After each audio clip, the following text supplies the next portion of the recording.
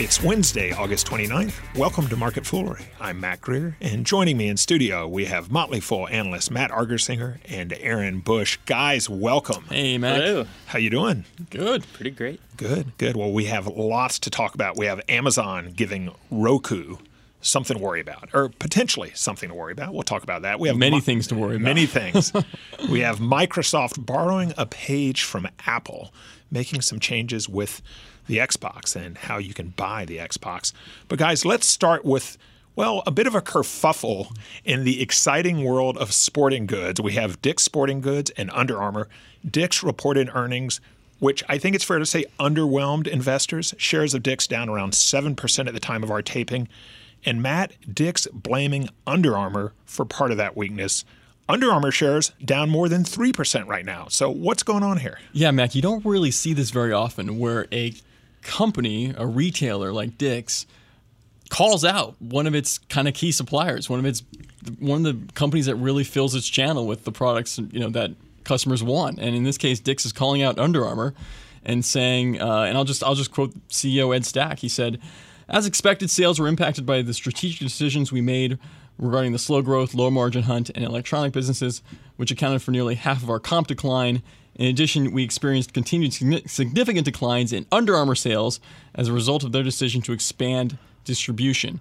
So what we know is a few years ago, Under Armour really started expanding beyond the, quote, premium sports apparel companies like Dick's Sporting Goods and going to companies like Kohl's or other more discount retailers. And in Dick's mind, that says, well, people used to come to Dick's to buy Under Armour specifically, and now they know they can get it cheaper, oftentimes the same product or same item cheaper at Kohl's, and so why spend money at Dick's? And so it's just interesting to see, and I think Under Armour is down in sympathy because I think what they're suggesting is, well, not only are you kind of cheapening your own brand by expanding your distribution so well, it actually is not working. I mean, if you look at Under Armour's sales last quarter, revenue in North America was up just 2%. And so if Under Armour's expanded out and its reach in all these different channels, it's really not working.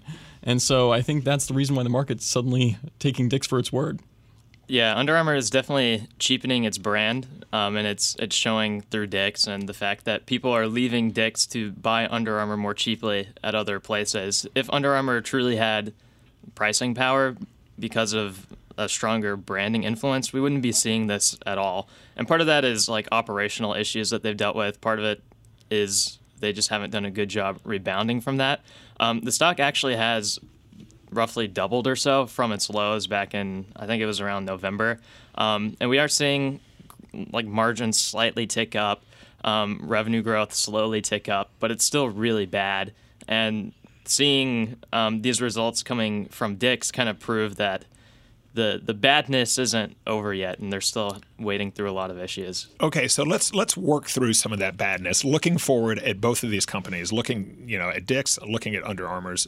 It sounds like the low-cost genie is out of the bottle a bit with Under Armour, right? If I can get it at Kohl's and stuff. So what do you do if you're Under Armour going forward here? Well, I think you kind of one thing that's working for them is the DTC, the direct to consumer avenues. So either the Under Armour wholesale retail stores, outlets, or their online commerce. That's working for them. Internationally, it's working. Growth there is still growing, I think, around 20%. So the brand has legs. I think it's just a matter of, hey, in North America specifically, which is our largest market, as Aaron has said, we've sort of just, it doesn't have the allure anymore. I hate to say it, but if I'm going to Kohl's to buy Under Armour, maybe I should just buy Russell Athletic, at my local Walmart. I mean, and save even more money. What am I getting? So you have a problem with Russell Athletic? No, I like Russell Athletic. In fact, I own a lot of Russell Athletic. But I'm just saying, I think in consumers' minds, those brands are now a little more equal than they used to be. I'm no longer willing to pay a premium for Under Armour. That's interesting. I also think Under Armour needs to do a better job of focusing. So in the past, we've seen they spent hundreds of millions of dollars on fitness apps, which was part of a broader strategy. They expanded into more casual wear where you could buy like a sweater or something, like an Under Armour sweater that's like $150. Naturally, that didn't really stick. And so there were a lot of discounts coming from there. And I know they've had issues with certain sports and success in other sports. But if they really want to revitalize their brand back to a point where they can have pricing power, they really need to focus in the areas where people respect them the most and where they can have that pricing power. Because the more just random like apparel items they throw out there, of course they're not going to be super successful in bringing back pricing power. So watching them pick and choose the areas that they want to double down on, I think, will be an important indicator. And one name that we have not said throughout this discussion is Nike.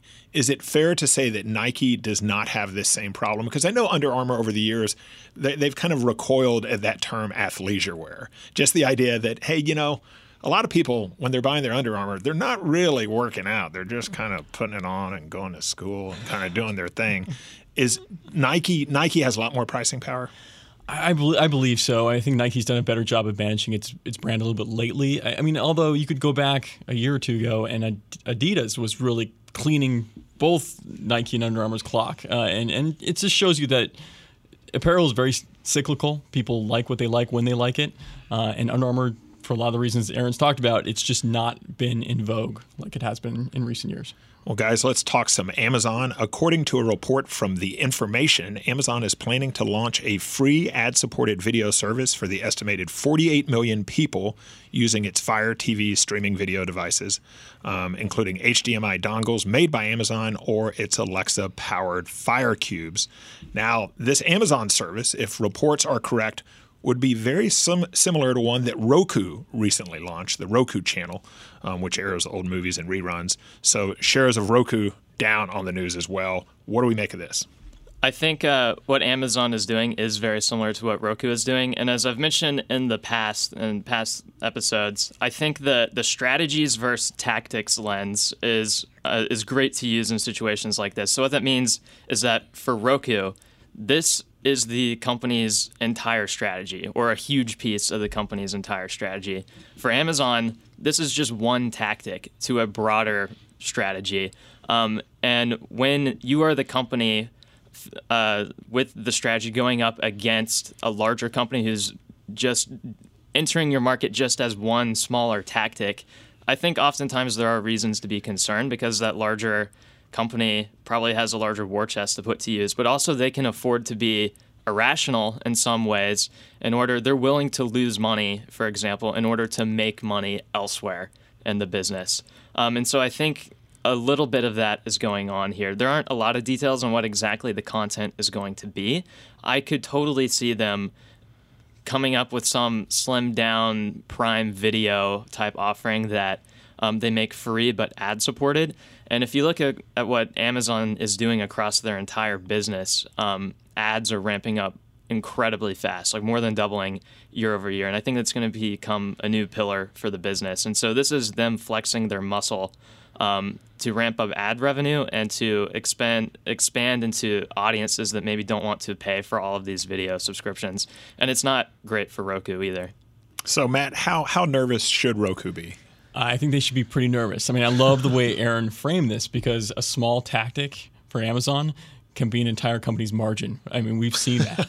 and I think Roku right now is struggling to remain relevant. I mean, they are relevant to millions of people right now, but I think as the hardware goes away and people, tend to understand that either their TV or some small device is kind of aggregating all of their content choices, is Roku still a value add in that situation? If it doesn't have, say, this channel, this content that Amazon's now competing with them against, is it just a commodity that people take for granted when they buy a new TV? So I worry a lot about Roku, and here's just kind of another salvo from Amazon that kind of eventually might be a nail in a coffin. And guys, I want to close with a story that played out earlier in the week, but we haven't talked about it yet on Market Foolery. Microsoft turning the Xbox into a subscription service, sell it much like Apple sells its iPhones. Now that means you can buy an Xbox like you'd buy an iPhone, paying off the cost over 2 years. Aaron, good move for Microsoft? I think this is a very underrated move for Microsoft. And so if you unpack this news a little bit, so this is their all access pass that they announced. And so that means that instead of paying just upfront for a console, you can pay monthly, which makes it easier for some gamers to enter that market. But it also bundles their live service, which lets people play online. And it includes Game Pass, which is their Netflix-like bundle of games that all of these people will then have access to. And so a month or two back when E3 came out, I mentioned on Motley Fool Money, I think, that Microsoft is a dark horse because a lot of the moves that they are making point to the future of gaming better than most any other video game company I've seen. And so just a couple points about that I think are interesting. One, I think the future of gaming is almost definitely going to be streaming based. And that means that consoles could eventually disappear, and instead the gaming companies will have to host these games on their own servers and then could stream it to literally any device that a gamer might want to use. Obviously, that has huge ramifications for Xbox. But if you think about all the gaming companies, who is better positioned than Microsoft to host using their Azure platform the streaming capabilities?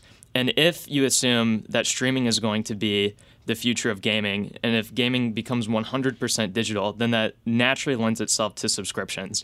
And Xbox is getting ahead of the curve by being one of the first out there, but it's also the case where it doesn't make sense for all of these different publishers to have their own subscriptions. People likely won't pay up for that. EA is trying. I'm a little skeptical. But I do think what makes sense is that there will be a few players that can aggregate a lot of the different content from other publishers and put it together. And to me, it makes sense to be someone like Xbox who has the platform, who has the streaming computing capabilities and can bundle it all together. So I think we're seeing the future of gaming where aggregation is going to move the industry and a lot of money can be made for the winner. Yeah, so well put, Aaron. He covered it all. I mean, I just think this is such, people right in the near term are going to focus on the cost savings of this. Like, oh, if I do this and I save a little bit of money, I'm able to pay over time.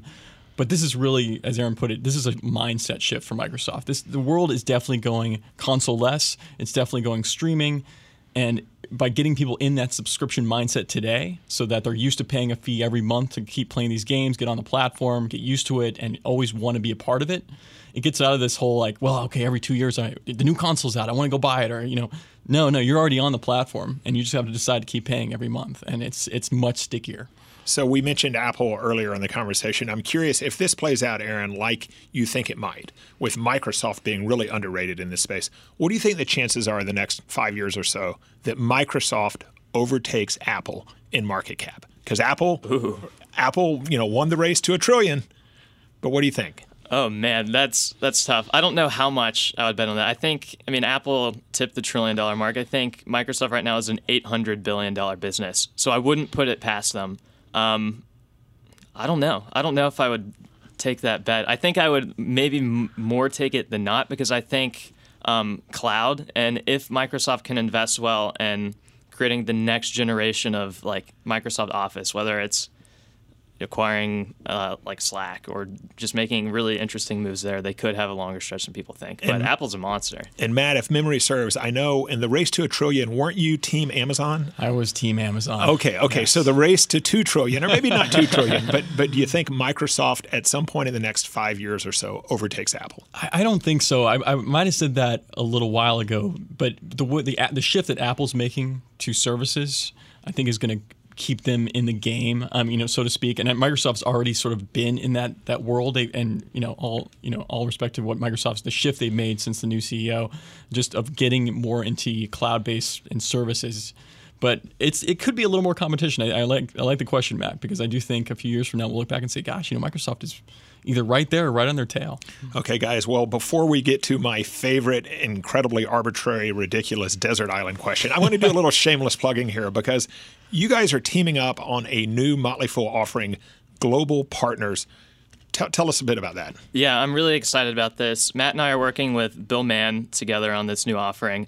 And so essentially what we were thinking is that with the number of U.S. companies shrinking and with more really like innovative hubs around the world, there are so many opportunities to invest in amazing businesses around the world. Some of them you can access on U.S. exchanges, which we are recommending those, and some you can only access on foreign exchanges.